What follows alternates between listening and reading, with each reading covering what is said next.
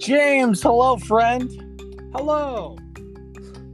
How's everything going? Everybody is listening right now, and they're like, do they know that they're recording? Hi, everybody. This is the gonna sound a little different. version. Hey, Dennis. Hello. Hello.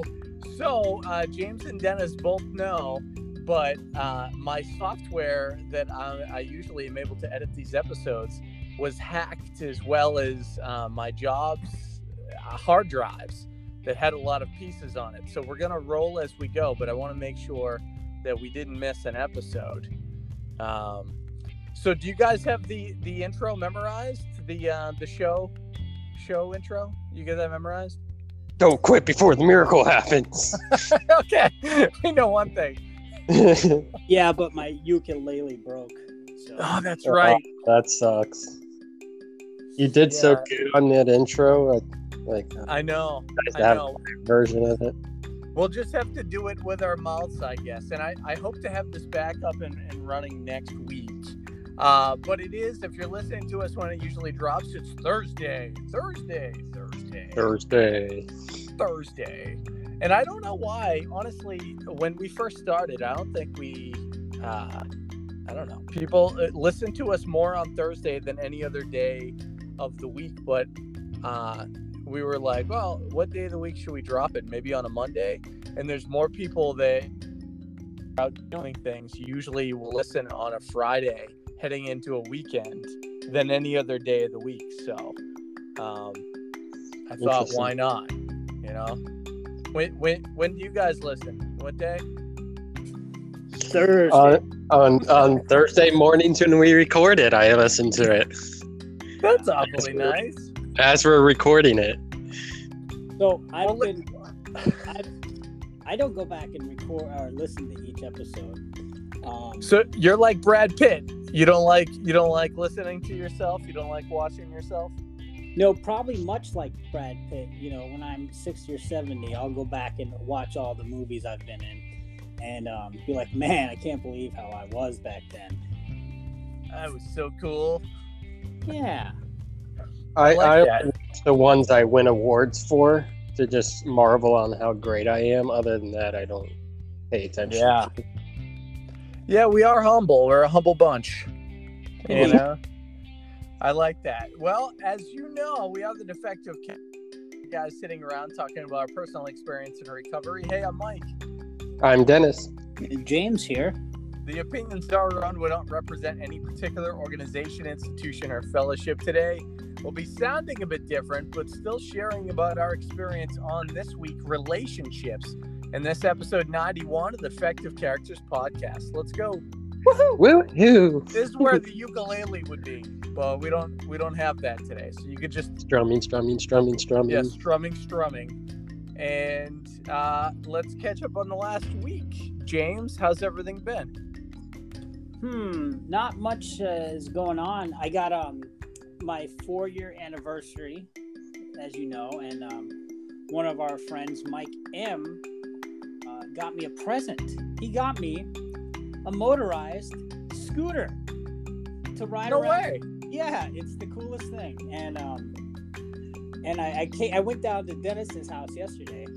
I met him down by the fountain. Actually, he never came out because I didn't tell him I was coming, and I called like 4 times and he didn't answer. An hour later, I was sleeping. I was gonna go knock on his door, but honestly, I couldn't remember which door it was. I think it's the one with the wreath. I'm glad you didn't. You just go door to door knocking for Dennis. But I felt like a little kid, like, come out and play. Come ride my scooter. And it would have been funny if, like, I don't know if you've seen Dumb and Dumber, but like I would like, get on. I gotta pee, James. Just go, man. So is the scooter like the ones that you see in like a lot of cities have them where you rent them to ride around? Is it like one of those? It is, but it's made by Mongoose, and it's actually a step above because it has a seat, so I can sit down. It's a lot wider. The wheels are more like bike wheels, and it's got a little basket in the back, so I can stand up or sit down. And and it hauls. It goes about 15 miles an hour, and it lasts for about 14 miles. So it was a really generous, fun gift, and I'm going to use the crap out of it. And the kids will too. I know my kids will love it. I like how my sponsor got you a gift. He didn't get me anything. That's because you're a sponsee. You don't really count. Oh, okay. Now I know. And I'm such a loser. Dennis, your birthday was Sunday, and I didn't even send you a text. I feel. Oh, I feel don't so worry. bad. Either James. That's fine. God, no, it's really no excuse. I mean, don't expect a scooter, but maybe a scone. You know. I got a text from Louie at like 8 o'clock in the morning, and in the afternoon I got a text from Mike from PA.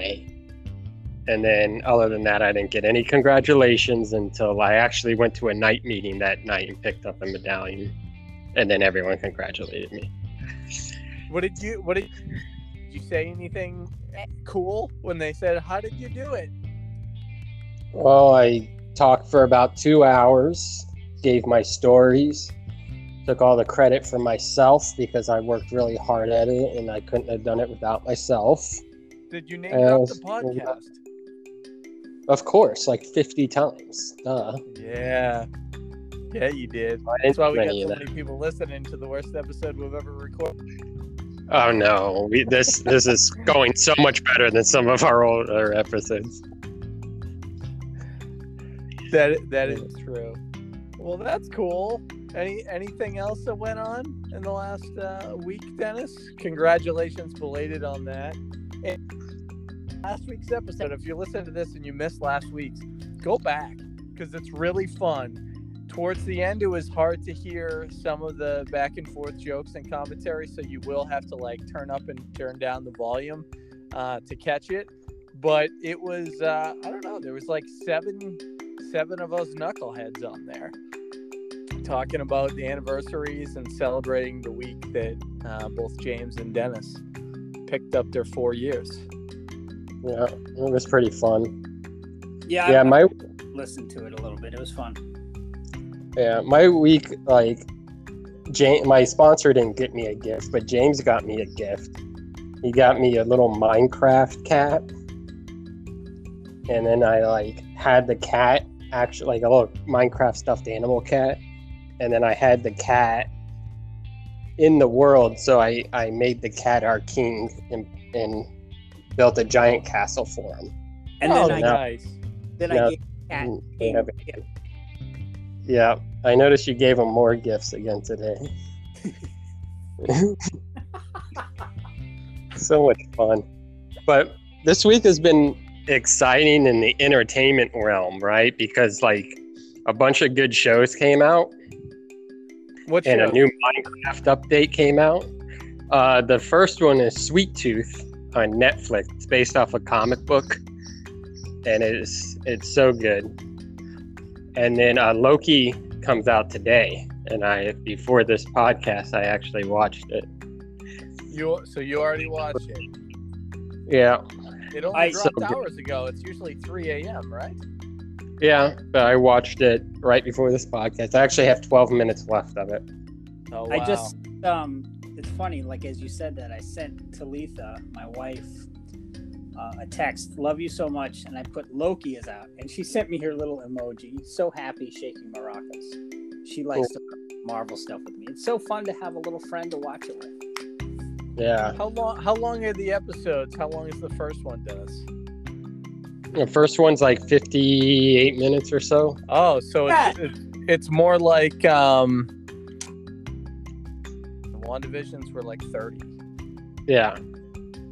And more, so it's more like the Falcon Winter Soldier. Yeah, I'm sure there's probably only going to be like 6 episodes or so. My neighbor's attacking me right now. Hey, Puffy. That's cool. And I think I didn't check with you guys. I think I might see you on Sunday. I don't have many plans. And Olivia and I might stop through the splash pad. I'm sure, James, I'm sure you have to work one or two. Sunday.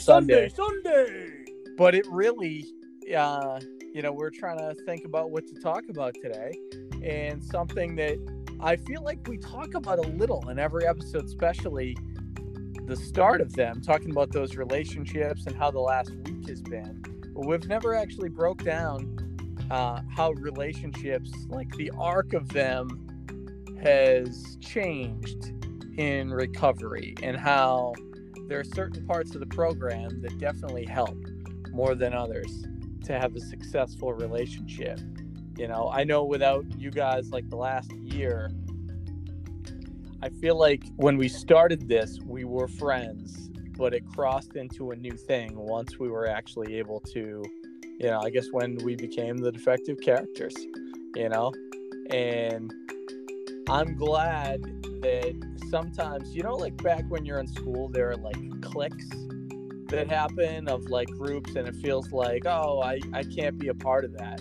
I'm proud that in my recovery, I don't think there's any of that.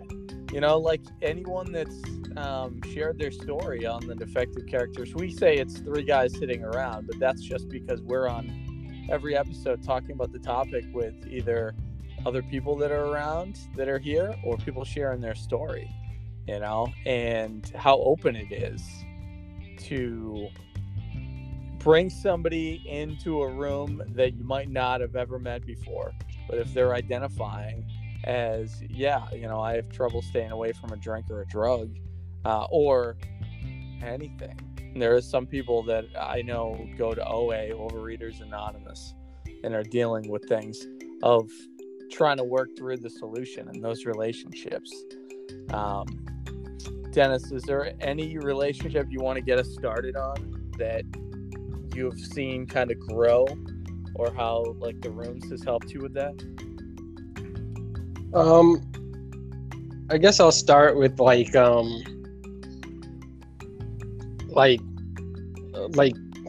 don't know how to word it, but like my relationships before I came into the room, like I had some friends that I had for like a pretty long time, that I knew them for years and years. And like our friendships were like based off of like common interest and stuff, right? So we listened to like the same kind of music, we were interested in the same type of drugs and drink the same way and stuff like that. And they were relatively superficial. And then towards the end of my drinking career, like I was pretty much a loner, so I didn't really develop relationships. Everyone was pretty much acquaintances that I knew. I had a couple people that I was kind of close to. And then fast forward to AA, and like the friendships that have developed are on like a more deeper level and stuff, and way more diverse. So like I got a lot of like really close friends, like, James and Mike, and they're on a deeper level. So we can have like shared interests and talk about like television shows and video games and stuff like that. But then we can also like talk about what's actually going on and the struggles that we're dealing with, or what, and stuff that we, back in the day, you would mention to a friend and it'd be like, oh, that sucks, or like, don't be a bummer or something, would be the response. Where now it's like the friends I deal with or I have around me actually care about how I'm doing and want to help if they can. But like, it's also diverse in the sense that like I have like good friends of like all age groups, from like 20 something to like 80 something. I eat breakfast and hang out with an 80-year-old Filipino doctor like pretty much every morning for like the last 4 years. And like we're like close and friends, and we're like couldn't be like more of opposites and stuff. And I think like that's like kind of what's like the most important to me about this whole thing, is like developing these friendships with all these different types of people, like make my life a lot more full. And then also like I don't ever have to do anything alone. If there's anything that I'm going through or dealing with, I know someone who's personally done that in their life. So it's pretty amazing. Yeah. Hope that answered your question. Sure. Yeah. And so you were kind of surrounding it with relationship with friends. Why don't we start there, James? Because there's pretty much relationships with a couple different things. So friends, family, and then I know something I wanted to bring up is relationship with God. So maybe we start with friends, since Dennis kind of got the ball rolling on that. Yeah, I can open it up or continue with friends. That'd be great. Thanks, Mike. Sorry. What's so funny? That'd be great. You son of a bitch. I'm sorry. I don't know. I thought that was wonderful. So let's just go right into being in recovery. I'm recovered from a hopeless state of mind and body, where all I did was think about drinking. Now, I try to think less about myself. And my friends today are all in recovery. I can get into family. My family are definitely my friends too, but that's probably, you want to keep that separate, I assume. So my friends are the people that I go to meetings with, that I do podcasts with, that check on me and make sure I'm okay. And people that really care.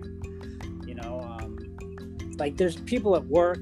I'm sure I have a good time with all of them, and while I'm at work,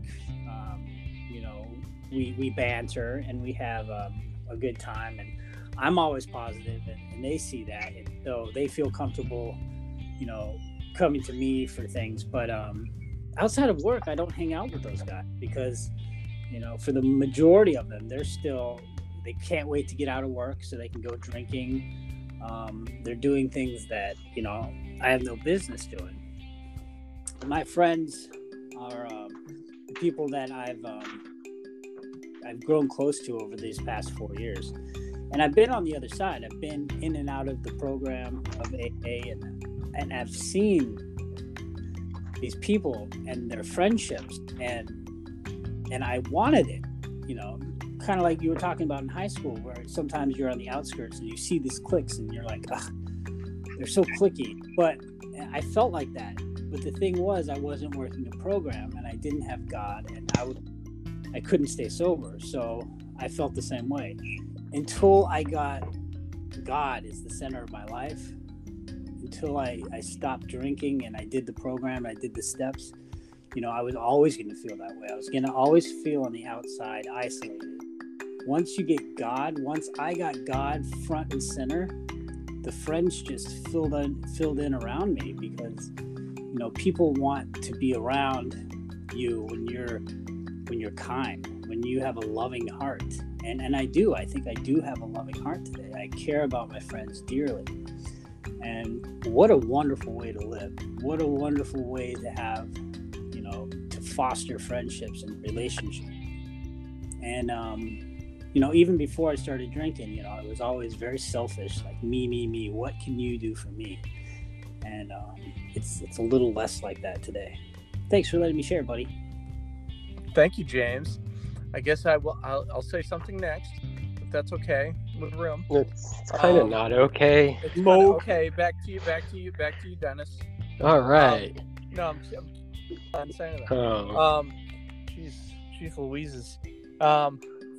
Friends before I came into the rooms. The funny thing, I thought the friends I had were awesome before. I thought they were fantastic. Then when I quit drinking, I found out that they were not as good as I thought. Surprising, I know. And that is because what a lot of us bonded over was what I was trying to take out of my life, which was staying away from a drink or a drug. So it was challenging when I made that decision to really better myself. I mean, it was the ultimatum at the time, where my wife was completely done with me drinking. And, you know, deep down, I was also done with it. That's just, I hadn't fully accepted it yet. And so when I went in and was like, you know what, I want to try to manage this, was how I thought originally. And then after the first 2 or 3 meetings, I'm like, oh yeah, no, these people actually just abstain from it. And they've found out other things to fill that, so that way they can get through any situation. And there was something, one of my friends that I stuck around with because, well, he was like, yeah, I'll hang out with you if you don't. He's like, it's never going to last, this, you staying away from a drink or a drug, but we'll still hang out because you're still a good time. And still to this day, he's one of my best friends. Even though he's still active, he doesn't take my inventory. And I think the big thing is, I don't, you know, in God's time, do work in people. And he still to this day has been a good friend. But the rest of them had a difficult time with it because they weren't getting something. They didn't find that they were getting something out of it anymore, and that they thought that I was judging them. And I've come into contact with a lot of people that just because I'm not drinking or drugging, they're like, you're judging me. And those people aren't in my life anymore. Instead, in the rooms, instead of judging and comparing, there's more identifying and relating that happens. So you look at the good things that you can see a bit of yourself in. So it's not like misery loves company in the rooms. It's, you know, I guess great to meet grateful people and grateful, and you're looking at the good in it. You know, it used to annoy me when I'm like, somebody say, how's your day? I'd be like, this is going wrong, this is going wrong. Oh, you were able to get that iced coffee this morning though, right? Well, yeah, I was able to do that. Oh, did you take a shower? Did you sleep in a bed? And those things I love now, because there are some days where I have a tough time being grateful. And I'm grateful I have a job right now. It changed a lot. And the great friends that I have, like James, yesterday, as I pulled into the parking lot of my job to work at a time I usually don't, he sent me a really nice message, essentially saying, hey, I know there's a lot of changes going on, but just know that God loves you. And that's so important, right? Because anytime stuff changes, whether you're in the rooms or not, I don't think people like a change. But having a great friend that's like, hey, this could be challenging, because change is challenging. You know, it's those friends in AA that have been there for me specifically this last year. Dennis and James, 2 of my best friends, and I'm grateful for the program to bring you guys into my life. You know, so I'm thankful for you, Dennis. Michael. You want to talk about another aspect of relationships, huh, buddy? Not really. You know, do we have you've shared with us before about your family and some of the moments you've had with your dad. Oh, I hate them. Ugh. Okay. Yeah. Sorry. Sorry. Yeah. I mean, my family. Like, where do I start? I guess start at the beginning. My family growing up. Like, I'm a triplet, and I have an older sister, so there was 4 of us. And like growing up, I was like really young. Me and my brother were like ADHD and hyperactive, and I didn't do good in school and stuff like that. And my dad was like a workaholic, so I didn't see him except at like night. And then because of like the way I was always getting in trouble at school and at home and stuff. So I'd see him at night and get in trouble for all the stuff that I did that day, you know. And then obviously once I started drinking and drugging, it got worse and worse. So our relation, like I looked at him as like an authority figure who was like quote unquote the bad guy. So I rebelled against him. Dennis, are you in the middle of the road? There's an alarm going off. That's not me. My speech was that bad. So like I rebelled against my father and like totally didn't like him at all. And we can edit that out, right? And so like, you know, fast forward, I went years without even like really talking to my dad. And even like if I showed up to Christmas and Thanksgiving, we'd say like, hi, that's it. Not even like a how are you doing or anything. It would be like not speaking, there is no relationship there whatsoever for years and years. And then fast forward, I ended up moving back in with him and my mom when I was older, like late 20s. And over the course of that time, you know, like I started quitting drinking. I wasn't doing all the bad stuff that I did when I was younger and stuff. Like at that time, I wasn't stealing things and stuff like that. But there's still like obviously a very like much distrust from my father's point of view, and then a lot of fear of my father from my point of view. But then like since for the past 4 years of getting sober and him like kind of seeing me like doing the right things and making strides forward and stuff like that, and like because we live together now, like we like are forced to talk to each other sometimes and stuff. So like over the course of the last 4 years, that relationship has changed. But I think it's mostly like, I don't think my dad's changed at all, but like I definitely have. So I think it's like kind of a byproduct of like living the way that we're supposed to live and like doing the next right thing, that over time, like, I mean, we're talking 4 years, you know, when that, like over time, he sees a difference in me, you know what I'm saying? So that trust is earned back very slowly. But now we can like have a conversation about stuff, like just random stuff, and we can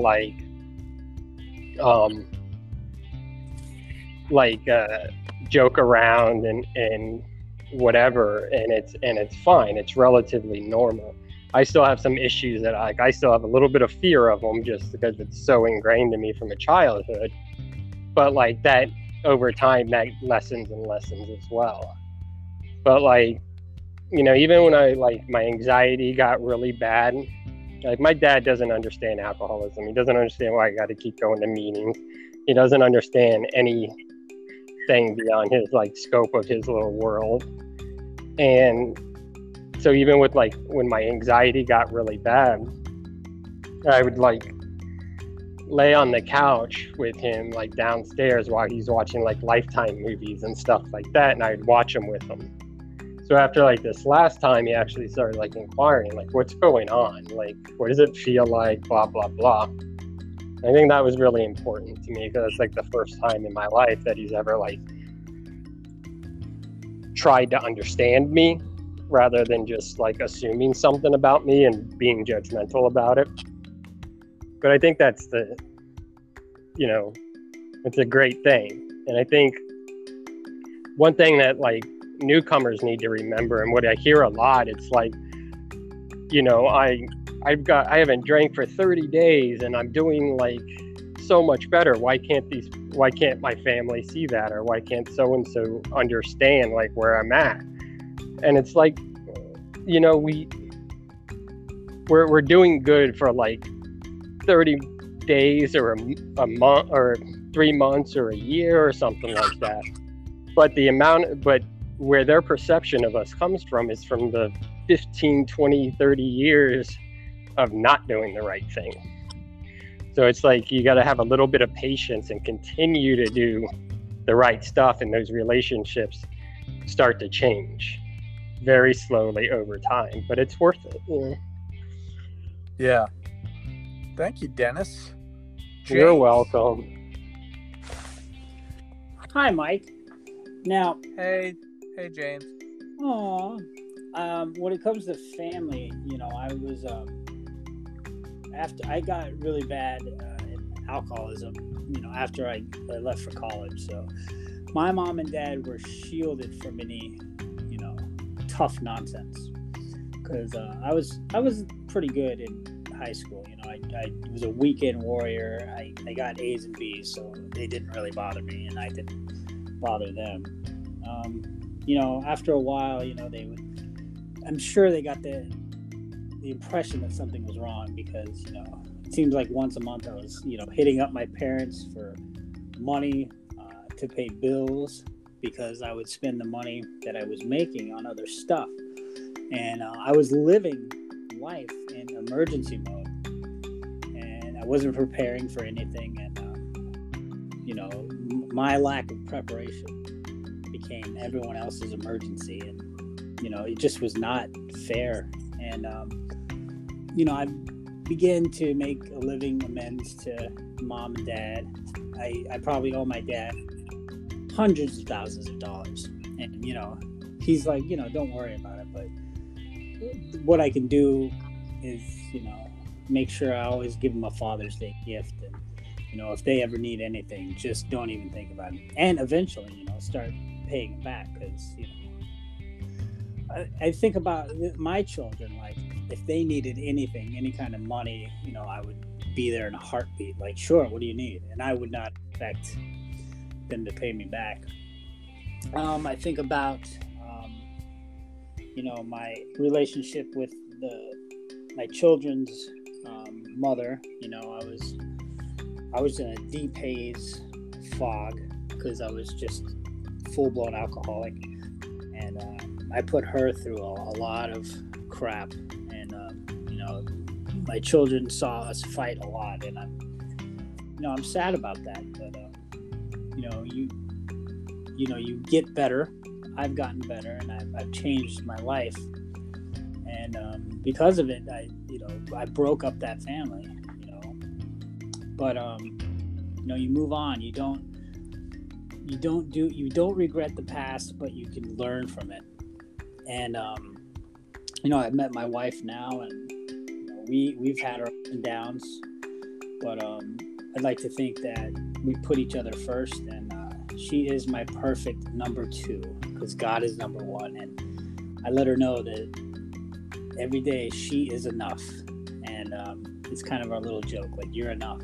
And I know it doesn't sound very flattering, but the deeper true meaning behind it is amazing. Like, I have everything in this world, and I have you, and what we do is we try to do everything in our power to make sure the other person is unemployed. So when I see that her side of the bed is not made, I'll make it. When she is busy, I'll take care of her chores for the day, just anything, and respond kindly. Try not to attack each other personally if we're upset, just these little things. And family is great. I talk to my kids all the time. They may be hundreds of miles away, but I think I have a deep relationship with them. It's as close as I can possibly be to two teenage boys. I think about my relationship with my dad when I was a teenager. I think I have more of a relationship with these kids far away than I did with my dad, who was working all the time. It's interesting. I don't know. There's a lot of things I could say, but Well, I got a question for you. Sure. Like, you have a unique situation with, like, you and your wife, right? Because you were both out using together when y'all met each other, right? And then y'all ended up getting married and then coming into the rooms and getting sober together. Like, you have the same home group, you have a lot of the same friends. You do and stuff.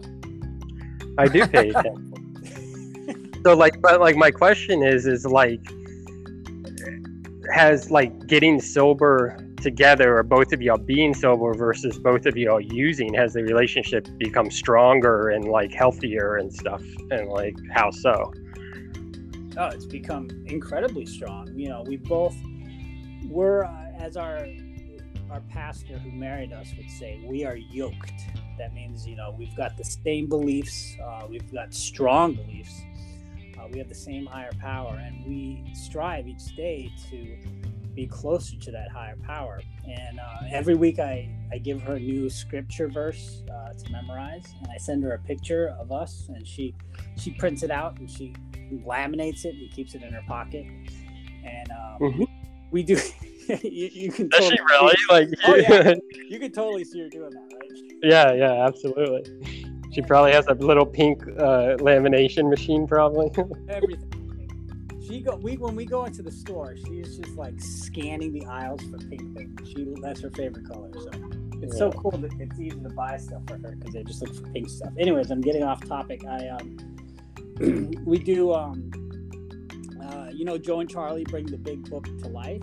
We listen to that. We've probably listened to that 7 times because we really wanted to get inside you know, Bill Wilson and Dr. Bob and like really understand this program. And by listening to that, you know, we would do that on our trips to Miami to pick up the boys, and that was really fun. You know, we're on the same wavelength, but we're separate. You know, her program is so different from mine. She wakes up in the morning, she goes for a 3-mile run, and she is meditating for half an hour, and she's praying for another 20 minutes.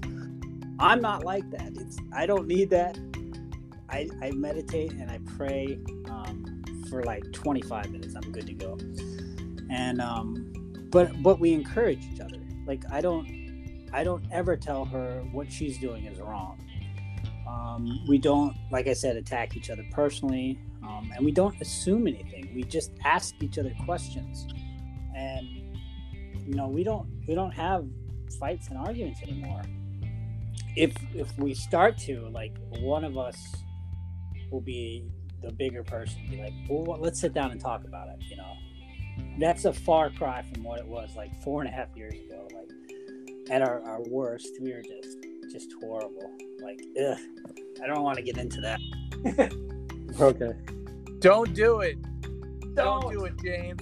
She listens to this. What about your family, Mike, and how your relationship is going? Thanks.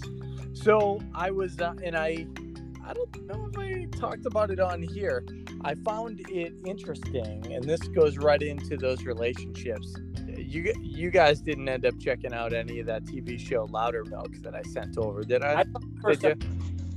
Okay. I have not. It's like episode 9. There's a moment where the main character, who is in recovery, I think like a year in recovery, or maybe a couple of years in recovery, who has a sponsor and everything else. And again, it's not like it's a real show. The lead character from the movie Office Space, Ron Livingston, is the actor. And he goes and meets with his ex-wife, who is getting remarried, and says to her, you know, like, why didn't we work out? I have my life back together and everything. And she says, I didn't want you to get your life back together. And she's still an active alcoholic. And sometimes I, like the friends that I talked about that I lost, and maybe my ex-wife, I don't know, you know, it's not up for me at this point to know. But there's some people that, when we change, if they see something in themselves based on us changing, they're not going to like that, you know. And even though the main character of that got his life together and he's sober, some people don't know what to do with that. And I have a lot of those relationships with my family that I think fall in category. They were good. Then I was active in my drinking. In my immediate family, my father and mother, they didn't see a lot of it because I was thousands of miles away when I was in Chicago, Iowa, Fargo. They were still in Boston. And they saw maybe a little bit of it whenever I would come back. You know, like I remember there was a time where my brother was like, "You're gonna have to drive back to Vermont 4 hours away. You shouldn't have more than 4 beers." And I got pissed. I got pissed at him. And he knew, he was the only one in my family that knew I got a DUI because, get this is a shocker. Before his wedding, the day before his wedding, I decided to tell him that 6 months earlier, I got a DUI and make it all about me, about his wedding. So that the day that was all about him, I was like, you know, I've been going through a really rough time. I got a DUI. You can't tell mom and dad, you know. And I made his wedding.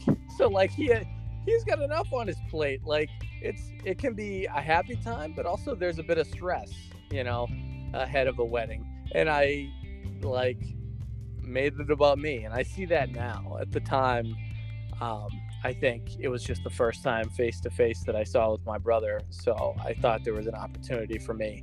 But it took a while for those relationships to actually get better. And they have improved because of things that have been suggested to me. Like ahead of Father's Day, James was talking about how, you know, with his parents, he does certain things to connect with them.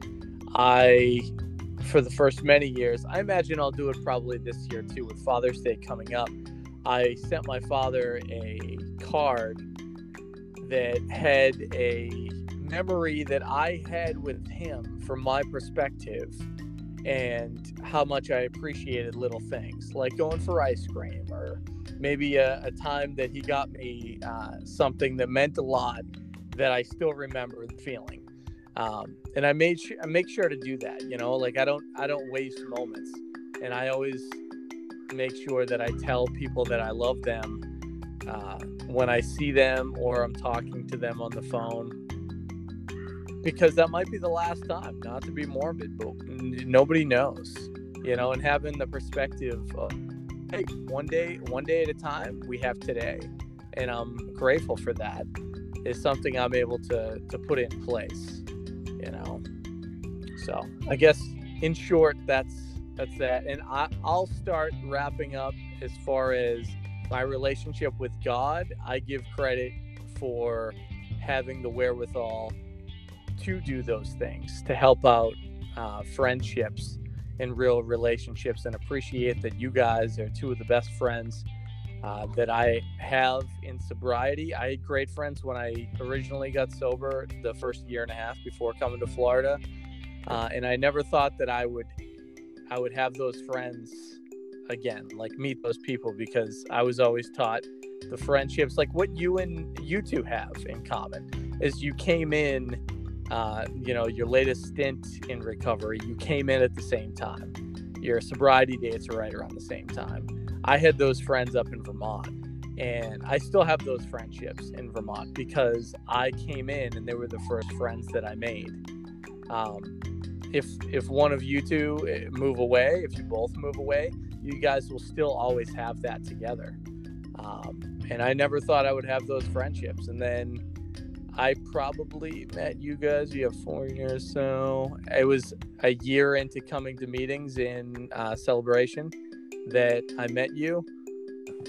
And the friendship every single weekend, when I would go to that meeting, we would hang out a little bit after the meeting. And then we started this up a year and a half ago. And I look at it like the relationship that I have with God left me open, that I was praying that I would find great friends in Celebration. And I did find some amazing people that's part of our fellowship. But being able to connect with you guys the last year and a half, I know God did that. So I give him all the credit, because God is everything or God is nothing. May I interject? I would love that. All right, here it comes. Embrace yourself.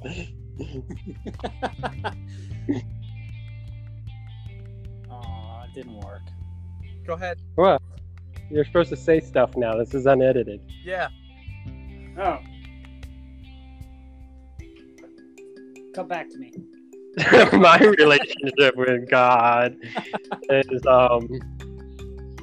I don't know, like my relationship with God developed over the course of my whole life, really. You know, I remember like at 15, I was a devout atheist.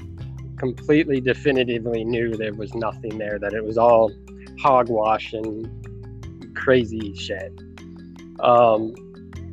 Then like, you know, through my 20s and stuff like that, I got really interested in reading a lot of books, and I was really interested in like people and why they do what they do, and like history and philosophies and religions and stuff like that. And the more I like learned and the more I read, you know, I don't know when it was, but at some point I came to that like intellectual point of like, you know, I couldn't definitively say there wasn't a God, you know, because I had no proof either way, whether there was a God or not a God. And so then all I could do is intellectually come to the point of like, I don't know. So at that point I became an agnostic, and I didn't know. And then like the type of books I was reading and stuff like that just kind of stirred that curiosity more, and to like look into it and stuff, and look at the different religions and see what they all had in common. And, you know, kind of like how the book suggests, try to find where they're right, not where they're wrong, kind of thing. And I was kind of doing that before I came into the room. And then like at the end of my drinking, because like if you listen to my story on episode 2, like I had a year and a half before I ever came into the rooms. And that year and a half was really like pushed by like the spiritual experience that I did have, that like I had no explanation for, rather than saying it was God. You know, so I became more of a believer then, a lot less doubt. I still deal with doubt and stuff like that, but that's because I'm human. But then like, you know, fast forward and coming into the rooms, like by that time I was praying and stuff like that, but it was more like the foxhole type prayers of like, please help me, like I'm dying, like blah, blah, blah. And, you know, like my circumstances of like coming into the room, I believe like God did that. Like, you know, I believe God puts the people in my life at the period of my life to like kind of nudge me in the right direction to go. And then, so then I come into the rooms and, you know, I start learning about concepts like surrender and service and like, you know, the principles and stuff like that. So my relationship kind of developed from like this idea of like, I'm in trouble, ask God to help me out of desperation, to more of like, let's talk to him every day about the good stuff, about the bad stuff. Let's trust in him that he's got everything under control, you know, and give it to him. And like, it kind of developed into more of a relationship, kind of like synonymous with like how our friendships were, like a lot more superficial and like transactional, to where now the friendships that we have now are a lot more like wholesome and like healthy and like loving, you know what I'm saying?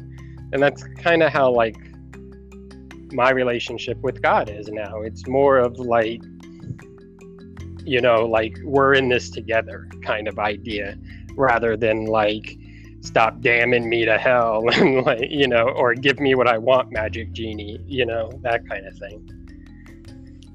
Oh boy, guess who's all queued up? He's queued up. Is it JJ? Here it comes. And we're the 3 best friends that anybody could have. We're the 3 best friends that anyone could have. That anyone could have. And we'll never, ever, ever, ever leave each other. We're the best 3 friends that anybody can have. I mean, the 3 best friends that anybody can have.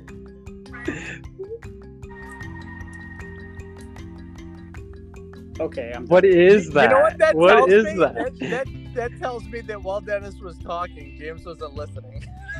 Not at all. Just queuing that up. That's how we are best friends. James, that was great. Thanks. What was that from? What was that? The Hangover. Oh God, Fitting. How perfect. fitting, right? Fitting. Oh, that's it. Anything to say about God, James? James never has anything to say about God. Yeah. He did a little bit in his share. Did you have anything you want to wrap up with it though, James? Just that you know, God is enough, and God does not put us on his shoulders, or no, let me say, we do not put God on our shoulders, so there's nothing we can do to let him down. Oh, you must have read that in a meme somewhere. No. I'm kidding. It should be in there. Well, hey, I do love you guys. You guys are the two best friends to me that anybody could have. Yeah, I think that should be another song. You know, I guess it still rings true that when it comes to the relationships we have, I think they're ever changing. And if you want to have a good friend and a great friend, I think the best advice that I got from my first sponsor and my current is that you have to be a great friend.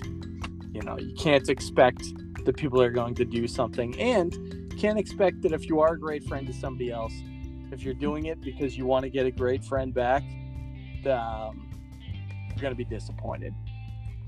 You know, and it's easy these days. You know, whenever you get like this intuitive thought to like, oh, I wonder how he's doing. You know, send a text. Like, you know, you just came on my mind, Mike, the other day. I was like, man, that's a lot of stuff you've got to do all at once. You know, because at work, you know, when things are changing, you're kind of like, oh gosh, I don't want it to change. I'm so comfortable. And so that's why I reached out to you. I just wanted to let you know that he is in control. We just do the best we can. Yeah. So, well, yeah, I'm horrible about reaching out. Yeah. You know what? It's progress, not perfection, Dennis. Yeah. You know? Yeah. We believe in you, and we're not going to defriend you just because. I'm going to try really hard. Y'all are going to hate me easy. Here. You Good reach luck, out. Dennis. You send me little pictures all the time. Yeah. Yeah. When you're at work, well, I send him updates on the Minecraft world while he's at work. But they're still being thoughtful. Yeah. You're very kind, Dennis. Well, we'll wrap up. You can imagine there's music playing underneath us, even though there's not. We'll be back next Thursday, sharing our spirit, strength, and hope with you with episode 92. With an effective character is entirely ready to have these character defects removed. Remember, honesty puts the real into relationships. See you next time. I love it. I think that's actually been said before. Maybe. I think it was great. The three best friends that anyone can have. Best friends that anyone can have. And will never, never, ever. I think that went pretty well. The best.